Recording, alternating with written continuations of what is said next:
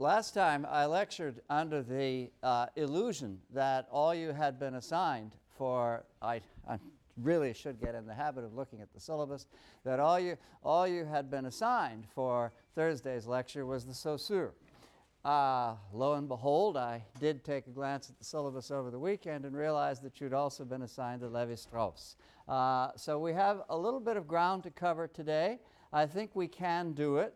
I think I want to reserve something like a critique of structuralism for the beginning of Thursday's lecture because it segues very nicely into what we'll have to say about Derrida. I already promised that somehow or another the critique of structuralism just was deconstruction, and I hope to be able to demonstrate that on Thursday. But I do want to get up to the point of launching a critique of structuralism on 2 or 3 grounds, and so I hope to be able to move along fairly quickly today.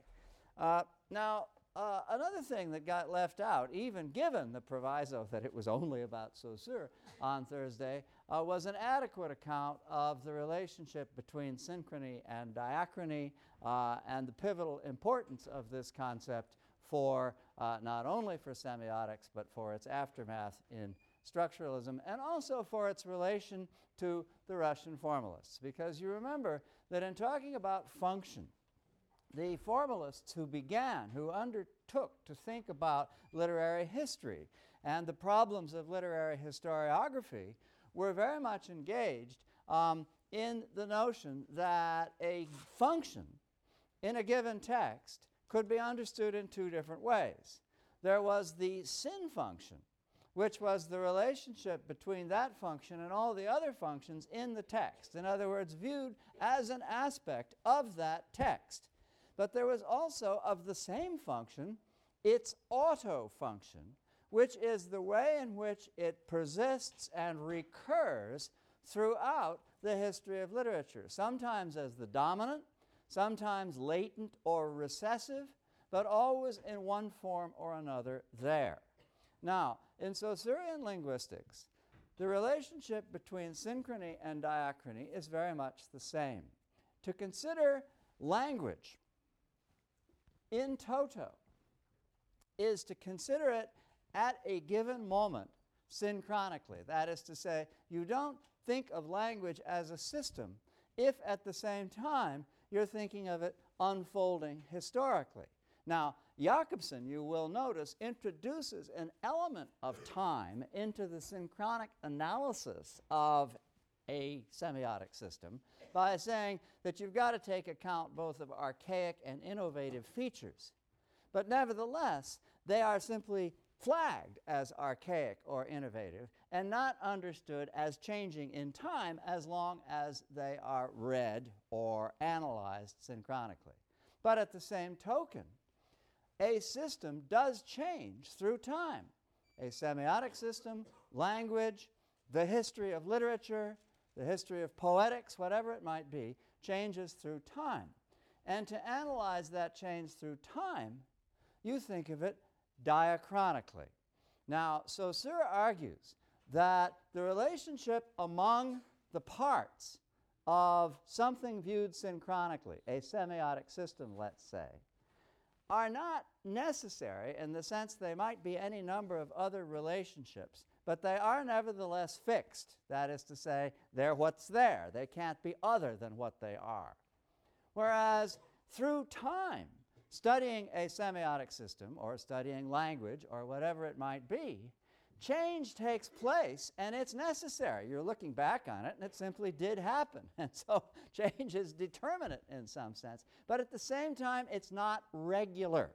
This, by the way, is a challenge to certain ideas in traditional linguistics, like, for example, the one you probably all know, the great vowel shift. A structuralist view of language has to argue that the great vowel shift, in which every vowel sound goes up a notch in some mysterious period between the medieval and the early modern, that this only has the appearance of regularity, but that it is actually a diachronic phenomenon that can't be understood in terms of regularity. So the relationship between synchronic and diachronic is of that kind. Now, matters are complicated a little bit on those occasions in your reading when people are talking about the way in which a mass of material, a system of language or other semiotic system, let's say, is inferred from existing data. In other words, the way in which I infer language, langue, from sentences, parole, from a sentence, parole. I'm actually concealing from you that, in fact, Saussure uses a third term, langage, to talk about the sum of all sentences. We won't get into that. The way in which language is inferred from parole. Now, language, in other words, is viewed as something in space. That is to say, or as Levi-Strauss calls it, a revertible time, meaning you can go backward and forward within it, but the temporal unfolding is not the important thing about it. So, in space. Whereas parole, speech, unfolds in time. So that parole, because it is temporal, because any speech any of us makes is, in a certain sense, historical. The beginning of the sentence is earlier in history than the end of the sentence. For that reason, there's a relationship between diachrony and the unfolding of parole, or of a sentence, or of an utterance, which is parallel, though at the same time admittedly confusing. One doesn't really want to talk about a sentence as diachronic, but at the same time it does exist on that horizontal axis in which things in a combinatory way unfold in time. All right, so much then for synchrony and diachrony, something that we can't get away from. It's in a way the central fact of structuralism, but which I don't think I did adequate justice to at the end of the last lecture. All right, now structuralism. There was an incredible aura about structuralism in the 1960s. It crashed on the shores of the United States, coming in from France, in a way that stunned, amazed, transformed people's lives. People like Kant reading Hume woke up from their dogmatic slumbers, or at least that they felt that that's what they were doing when encountering structuralism. And I mean, to me it happened when I was a graduate student at Harvard, and absolutely nobody else was paying any attention to it at all. At Yale and Johns Hopkins and Cornell and some other people, they were paying attention to it. But at Harvard, I was initiated to structuralism by a bright undergraduate who seemed to be the only person in Cambridge who knew anything about structuralism, and boy, did he know about structuralism, and got me up to speed as quickly as he could. But it was a phenomenon that was transformative intellectually for people in the academic and beyond the academic world all over the country. And of course, it led to, in all sorts of ways, to most of what's been going on in theory ever since. The amazing thing about it is that as a flourishing and undisputed French contribution to literary theory, it lasted 2 years. Because in 1966, at a famous conference, Jacques Derrida, whom we'll be reading on Thursday, blew it out of the water. But at the same time, and I'll come back to that, at the same time, that is, I mean, to say that it really only lasted 2 years simply isn't fair. The lasting contribution of structuralism, as it's indebted to semiotics, but on its own terms at well, is something one still feels and senses throughout literary theory. And the concrete contributions, not all between 1964, when the first structuralist texts were translated in this country, and 1966, when the conference in Baltimore took place, but the lasting concrete contributions are also terribly important. There's a wonderful book called Enracine by Roland Barthes. Those of you interested in French neoclassical theater cannot imagine, if you haven't read it already, reading a more bracing book. There is an essay on a sonnet of Baudelaire, Les Chats, the cats, written conjointly by Levi-Strauss and Jakobson, an extraordinary performance, which was the model of a good deal else that was done in the Academy during that period. The anthropologist Edmund Leach wrote a structuralist analysis of Genesis in the Bible, and indeed it's no accident that he writes about Genesis, as I will indicate in a minute and then subsequently. And in addition to all of that, probably the most lasting and rich contributions of the structuralists were in the field that we know as narratology. We'll be taking a look at that when we read Peter Brooks's text in conjunction with Freud a couple of weeks from now. But in the meantime, the key text in narratology, again by Roland Barthes, a long, long essay called The Structural Analysis of Narrative, in which he approaches a James Bond novel as a system of binary pairs and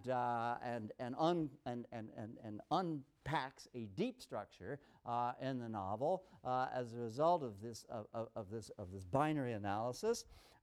Important books by Tsvetan Todorov, crucial among them, The Grammar of the Decameron, and then a great deal of work published in a series of books called Figures by Gérard Genette, whom you will find quoted repeatedly in the work of Paul de Man that you'll be reading for next Tuesday.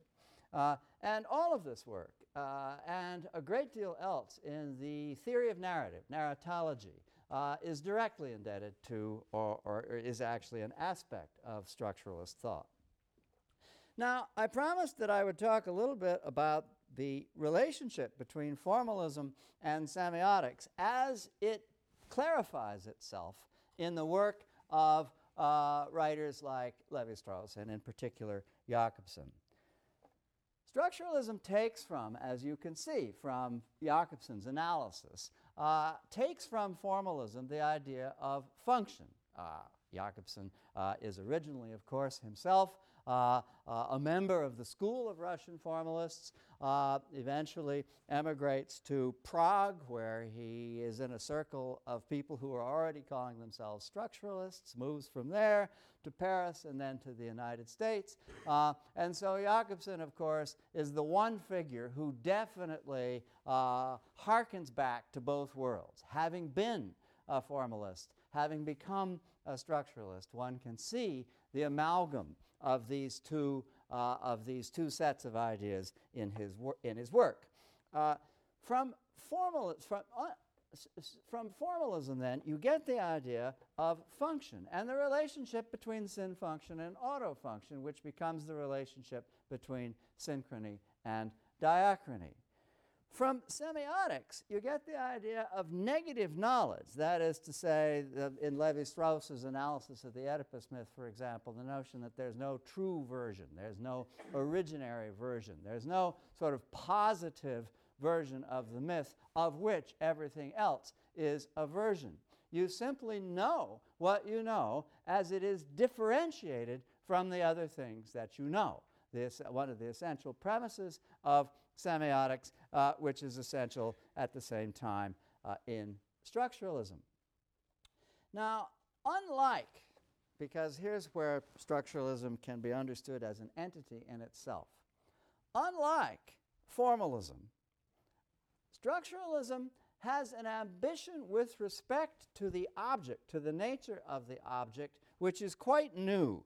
And I think that the best way to epitomize that is to turn to an aphorism of Roland Barthes in the essay The Structuralist Activity on page 871, toward the bottom of the right-hand column, where Barthes says, "Structural man takes the real, decomposes it, then recomposes it."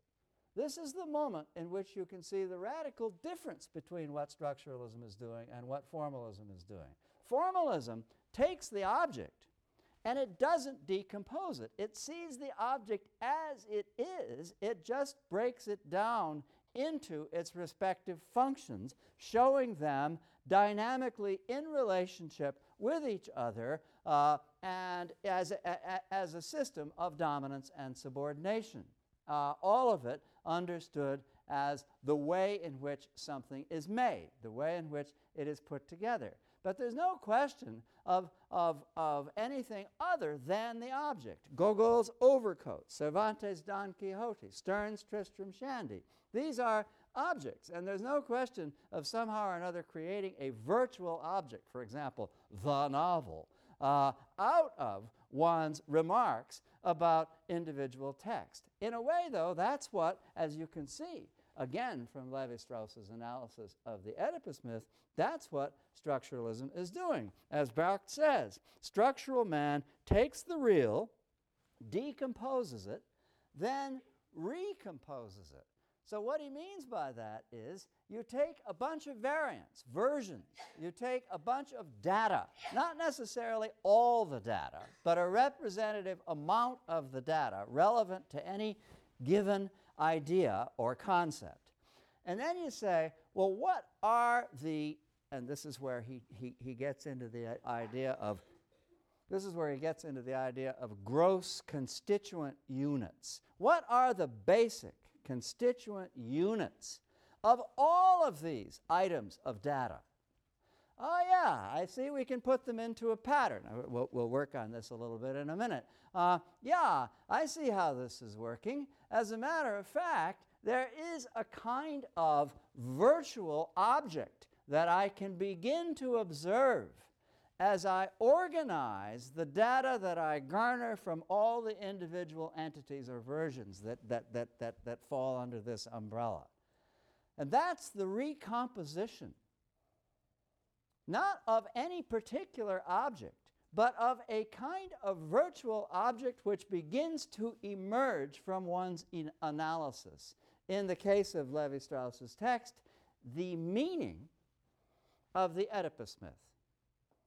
That's the virtual object that structuralist analysis arrives at by arranging, analyzing, and classifying the data that it can get from all the available versions of the Oedipus myth. So structuralism decomposes, but not just for the sake of seeing how something works, like taking apart the parts of an engine. Not just to see how something works, but in order to lend the parts to an analysis of a body of materials that makes it possible to recompose all those parts in a new virtual object. That's what's going on in what Barthes calls the structuralist activity. So quickly, let's take a look at the Levi-Strauss chart, if you want to call it that, of the Oedipus myth, which is on page 864 in your text, and just say a word or two about it. He takes a lot of versions. Let's not trouble ourselves with how many. He doesn't have nearly as many versions, by the way, as he would have if he were studying a North American Indian myth or the sorts of myths that he did study in a variety of versions as an anthropologist, but he has some versions. One of them, by the way, Freud's version. One of them, Sophocles' version, and a variety of versions besides those. And he says, you know, as you look at these various versions, you can see that certain things are basically happening, and they fall into certain discrete categories. We can put them in columns, that is to say, in terms of the way in which they share a common theme, but we can also put those columns in a row so that we can analyze the way in which the columns relate to each other. For example, there's a group of events, happenstances, sort of naming accidents, and so on, that falls into a column called overdetermination of blood relations. That is to say, when Antigone tries to bury her brother and goes to the wall for that in ways that you might find excessive, that's an overdetermination of blood relations. And then you notice that at the same time, there's a series of actions in the myth going all the way back to Oedipus's family history and then down through the history of his offspring and so on, that there's also a series of actions which have to do with the undervaluation of blood relations. You know, people, well, they don't really seem to care as much about blood relations as they should, and as a result of that, bad things happen too. And then there's a column of issues which have to do with the way in which, recurrently in all the versions of the myth, there seems to be a strange preoccupation with that which is born from the earth. Monsters, the teeth of monsters that are scattered and become the alphabet in the story of Cadmus, and the variety of ways in which heroes have to confront monsters, as Oedipus confronts the Sphinx. And all of these monsters are understood as not being born from parents, as being born from two things, but instead as emerging from the earth. They are phonic or autochthonous, in Levi-Strauss's word. And there seems to be a strange preoccupation with autochthony in this myth. But this is offset by the way in which that is to say, with fending off autochthony, as if the crucial thing were to insist on the binary parental relationship that produces us, to be reassured in our humanity by the idea that one of us is born from two. But then, on the other hand, there are all kinds of things in the myth which are also preoccupied with autochthony in precisely the opposite way. Lambda, the word that begins so many of the names of the figures in Oedipus's genealogy, Labdacus, Laius, and so on. Lambda looks like a limping person, right? Oedipus means swellfoot, one who limps.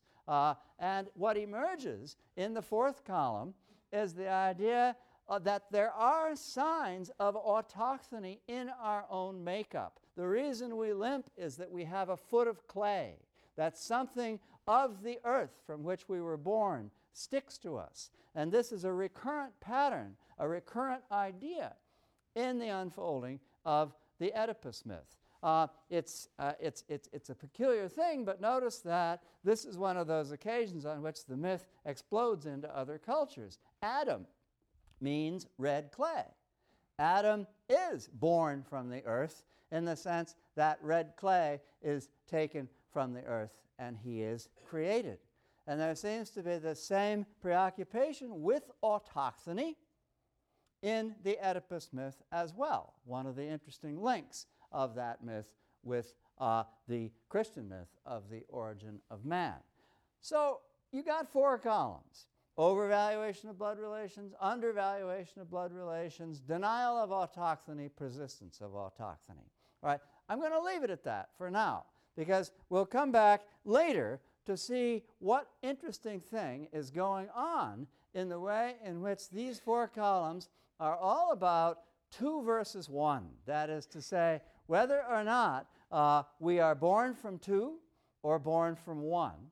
And I want to come back to that in the context of showing that in a certain way, the question whether things come from 2, ideas, for example, come from 2 different things, or whether ideas come from one object, is, after all, this question is itself an allegory of the structuralist activity. That's what structuralism itself is about, and that's what makes it so interesting and even perhaps peculiar that Levi-Strauss is able to find not just any thought in a myth, but the very thinking that he himself is doing about the myth. So, and that, of course, may have something to do with your sense that surely decomposing in order to recompose, creating a virtual systemic object. Notice that I've made this a dotted line.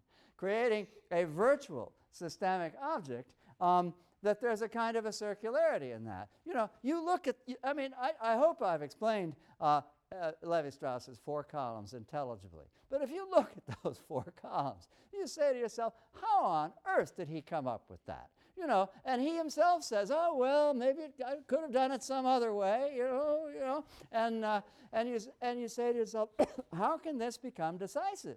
How can it become authoritative? right? You can see what he's doing, and by the way, you can confirm it by thinking of things that he leaves out.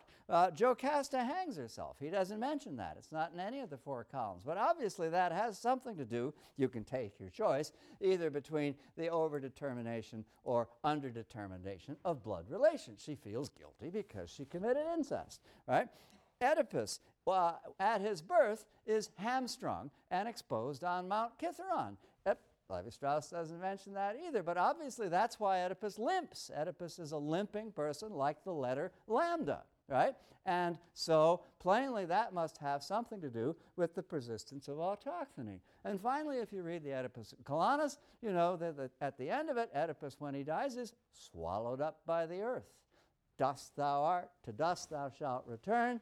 The equivalent of this in the Oedipus myth is that where I came from, the earth is where I will go. And he becomes a kind of genius of the place at Colonus as a result of having been swallowed up there. He becomes a kind of presiding spirit or genius of the place. So all of those things, which we ourselves thought of, he didn't think of them, he didn't put them in his diagram, can, however, be put in his diagram.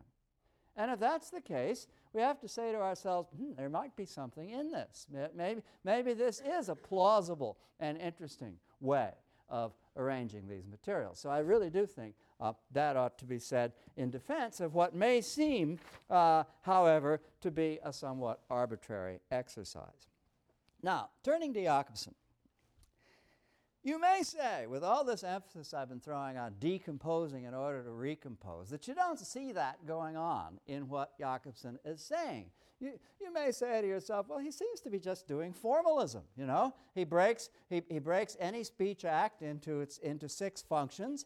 He talks about the interdeterminacy of those 6 functions with a certain result. That sounds just like formalism, you say. Well, one way to show the way in which what Jakobson is doing is structuralist is to say that, after all, in this essay, there's a lot more of the essay, by the way, which your editor doesn't give you. It's mostly about versification, which is the long-standing specialty of Jakobson's work, Russian versification, Czech versification, and so on, and a little technical. But it is all about the poetic function. After all, this essay is about the poetic function, what the formalists would call literariness. But Jakobson has a real contribution to make to this notion of the poetic function. And what it is basically this. The poetic function, and I'm going to quote this for the first time. It's on page 858 in the left-hand column. And it's a mouthful. The poetic function projects the principle of equivalence from the axis of selection to the axis of combination. Now you understand.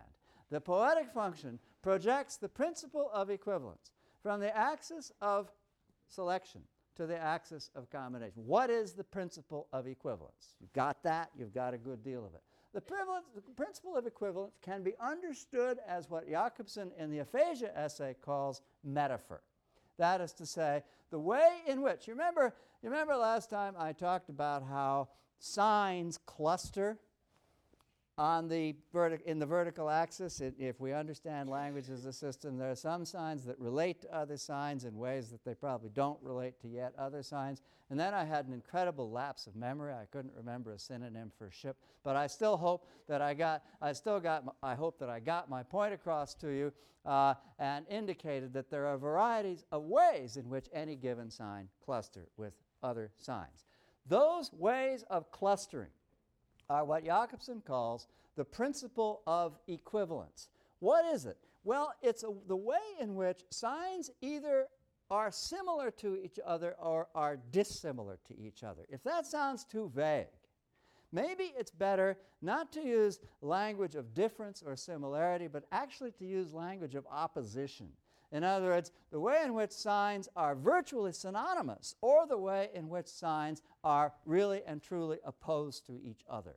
Obviously, it stretches, just as in versification. You don't just have full rhyme, you have slant rhyme. These relationships stretch in in varieties of ways of this kind. But the principle of equivalence is the way in which signs understood as phonemes, lexemes, tagmemes, however you want to understand them, the way in which signs are similar or dissimilar. The readiness with which we combine signs of that kind is what a person attending to the poetic function looks for. If the utterance seems to involve a predominance of equivalences of various kinds, then this utterance, which is unfolding on the axis of combination, right, is the result of having projected that principle of equivalence, call it metaphor, call it a principle of similarity or dissimilarity, from the axis of selection, that is to say, that axis, perhaps a virtual one, in which language is a system, to the axis of combination, that real axis, because nobody doubts the existence of speech, that real axis in which language is not a system but has become speech unfolding in time. The principle of the poetic function, however, can be understood then as the metaphorization of what is otherwise metonymic. In other words, if I put together a sentence, what I'm doing is I'm putting words next to each other. And that's what metonymy is. And metonymy is a selection of signs, if you will, that go appropriately next to each other, according to the rules of grammar and syntax, according to the rules of logic, right? But also, perhaps, in the ways in which the rhetorical device of metonymy can be understood. If I say, if I say hut instead of house, I'm using an example actually taken from Jakobson's aphasia essay. If I say hut instead of house, and if I say the hut is small, there is a metonymic relationship implied with houses, shacks, mansions, other sorts of edifice, but which can only really be resolved perhaps by the unfolding of the logic of the sentence, as in when I say the hut is small. And so combinatory processes, borrowing the rhetorical term metonymy as that which is next to each other, are basically metonymic. The available signs to be selected, on the other hand, on the axis of selection, are selected for certain purposes if they are metaphoric.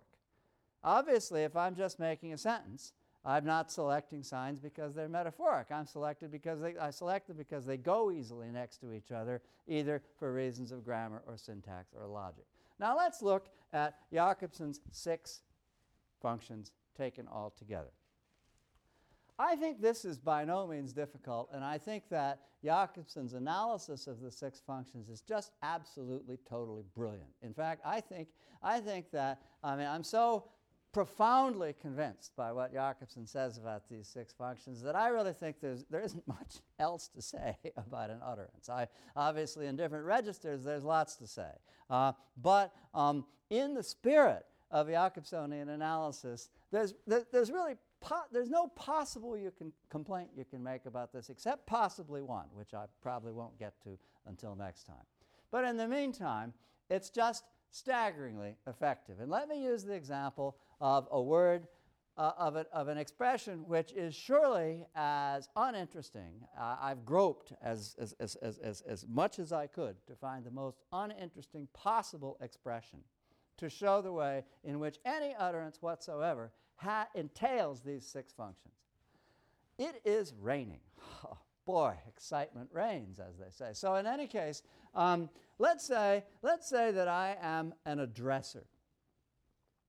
That is to say, I'm a romantic poet. And I say, probably ill-advisedly if I'm a poet, but I'm a romantic poet, and I say, sort of waking everybody up when I say it, it is raining.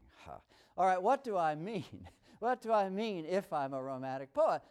What I mean to say is I'm singing in the rain, or it's raining in my heart. In other words, I'm expressing something emotional in saying it is raining.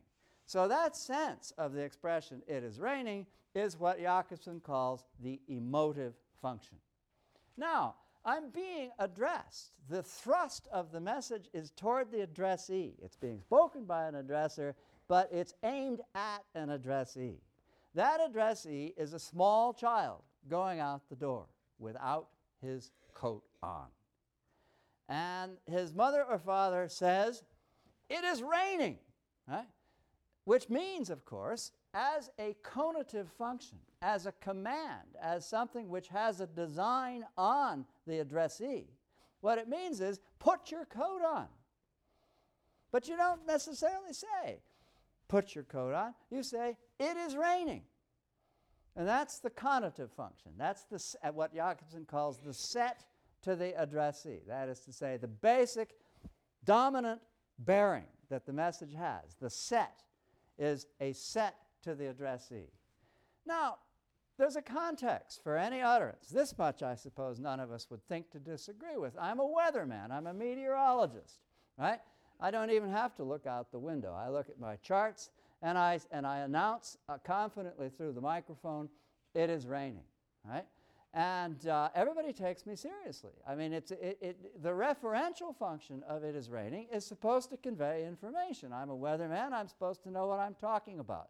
So if a weatherman tells me it is raining, I believe that it is raining. I put my hand out the door, and sure enough, it is raining. And the referential function, the dominant in the expression "it is raining," as referential function, has been confirmed.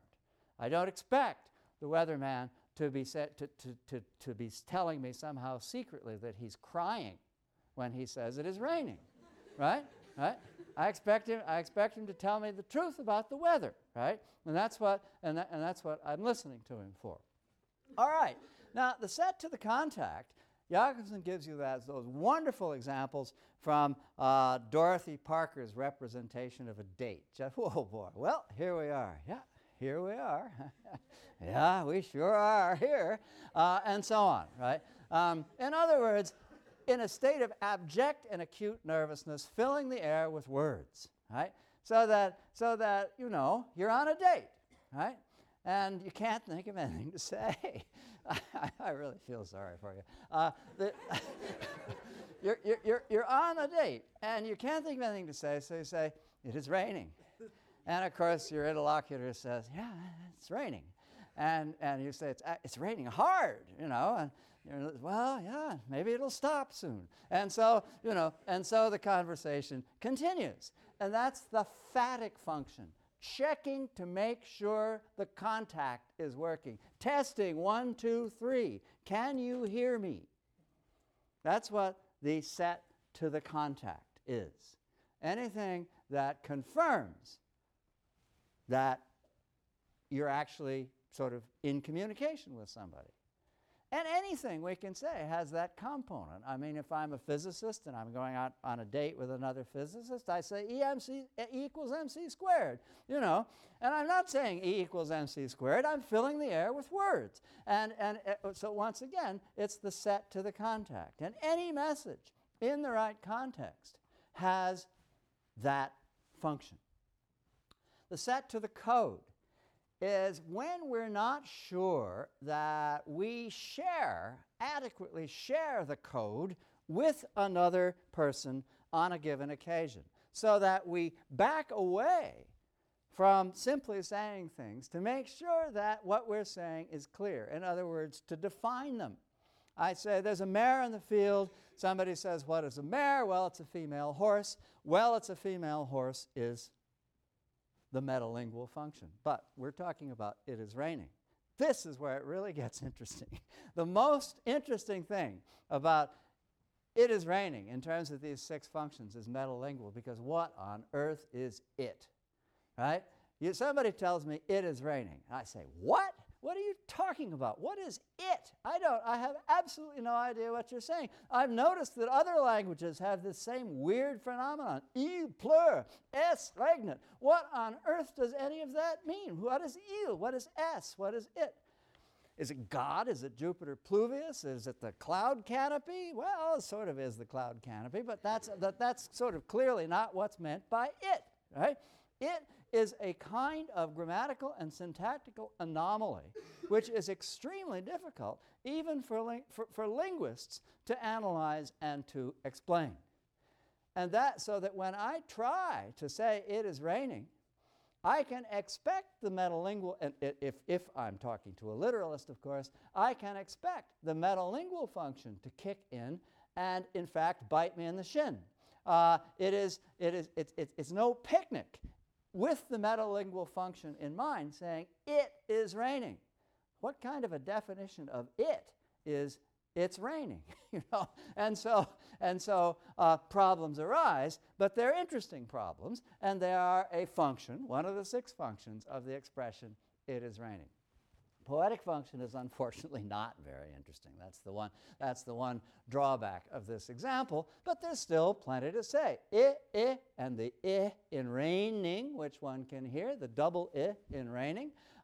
The monosyllables suggesting, sort of a kind of a quick declaration of something, followed by a sense of duration that one always feels when one is aware of rain coming down. It is raining, so that the duration or prolongation of the word has a kind of semantic value indicating to us that this is something ongoing. In other words, a variety of ways in which the poetic function of it is raining can be considered. For the poetic function to be dominant, as I suggested when I said a romantic poet wouldn't be very smart if he or she said it was raining, for the poetic function to be dominant would really be taxing for anyone who wanted to make it so. But it could be. Any function could be the dominant in a certain situation of any given utterance. And so so that then sort of perhaps to suffice as an analysis of Jakobson's understanding of the structure of an utterance. And it has a structure insofar, that is to say, a metaphoric as opposed to a metonymic structure, insofar as we observe the presence of some kind of pressure from the axis of selection, the principle of equivalence and the axis of selection, bringing itself to bear on the way in which the combination takes place. It's just incredible that, you say it is raining. What could be more prosaic than it is raining? And all of a sudden you notice that string of I's, you notice all kinds of other things about it. I mean, it is the way in which the most banal utterance is combined is likely in one form or another, almost unavoidable. I suppose I should use the strong argument and say unavoidably, is likely unavoidably to entail aspects of the poetic function. Where the poetic function is dominant, you have literariness, and that, of course, is the old object of scientific attention of the Russian formalists. But it is refined in a way that I think is structuralist by Jakobson, because he insists on the binary nature of the process of combining elements from the axis of selection if they are equivalent. Binary being same, opposite, similar, dissimilar, and the variety of patterns in which those relations, same, opposite, similar, dissimilar, can be launched into use. Now,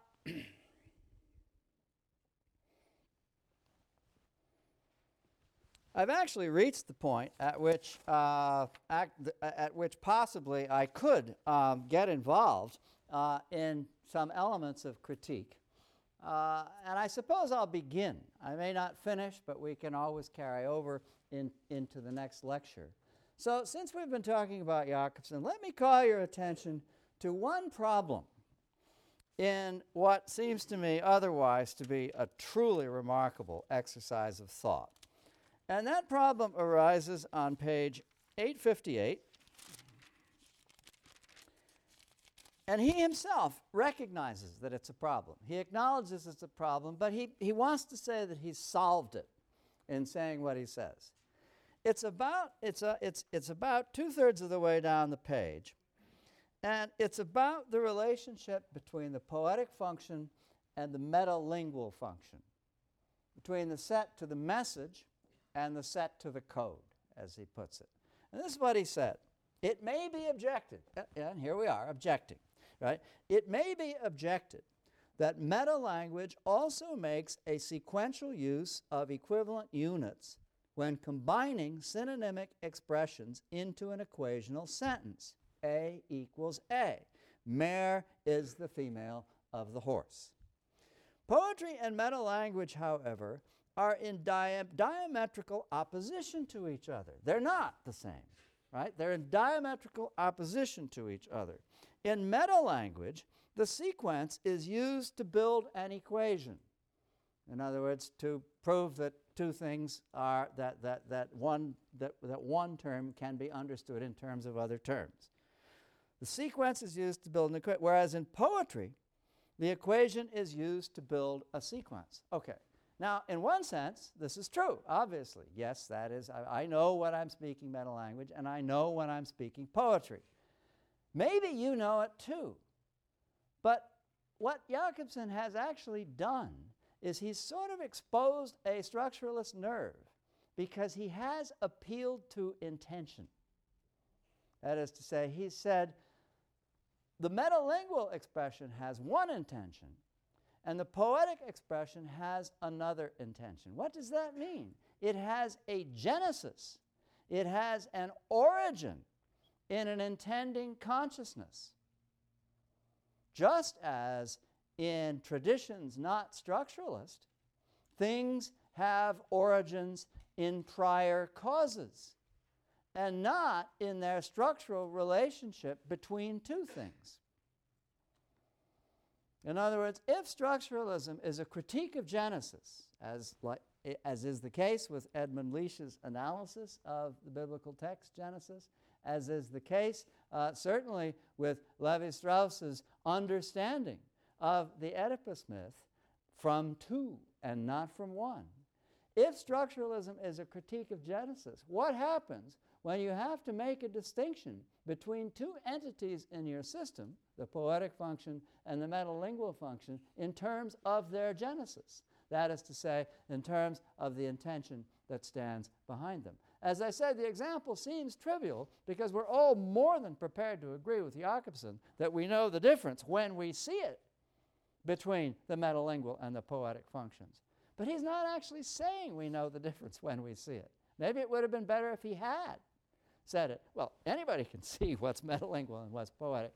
Maybe it would have been better if he had. What he says instead is metalingual is intended to do one thing, poetic is intended to do another thing. That opens, actually, a can of worms about all six functions. I stand here in front of you, and I say, it is raining. How do you know what I'm intending, right? Whether I'm nervous and sort of just being phatic, whether I am really unhappy or happy, whether I think you're crazy, it is in fact raining outside and I don't see any coats, whether I am actually sort of just masquerading as an English professor, I'm really a meteorologist. You don't know any of these things. You have to infer an intention, all right? And if you infer an intention in order to make these distinctions, how can the structuralist imperative of structure rather than genesis be preserved intact? How can we insist that we know negative things negatively and not positively if we have to infer a direct cause, a positive cause, in order to grasp distinctions even between the six functions? Now, that's a rhetorical question with which I don't necessarily agree. but it is a potential objection that you may wish to explore on your own.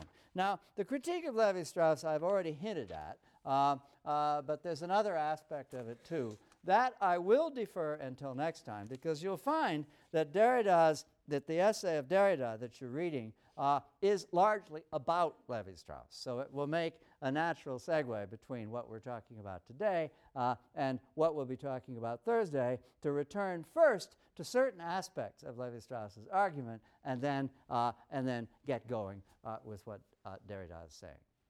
Thank you. See you then.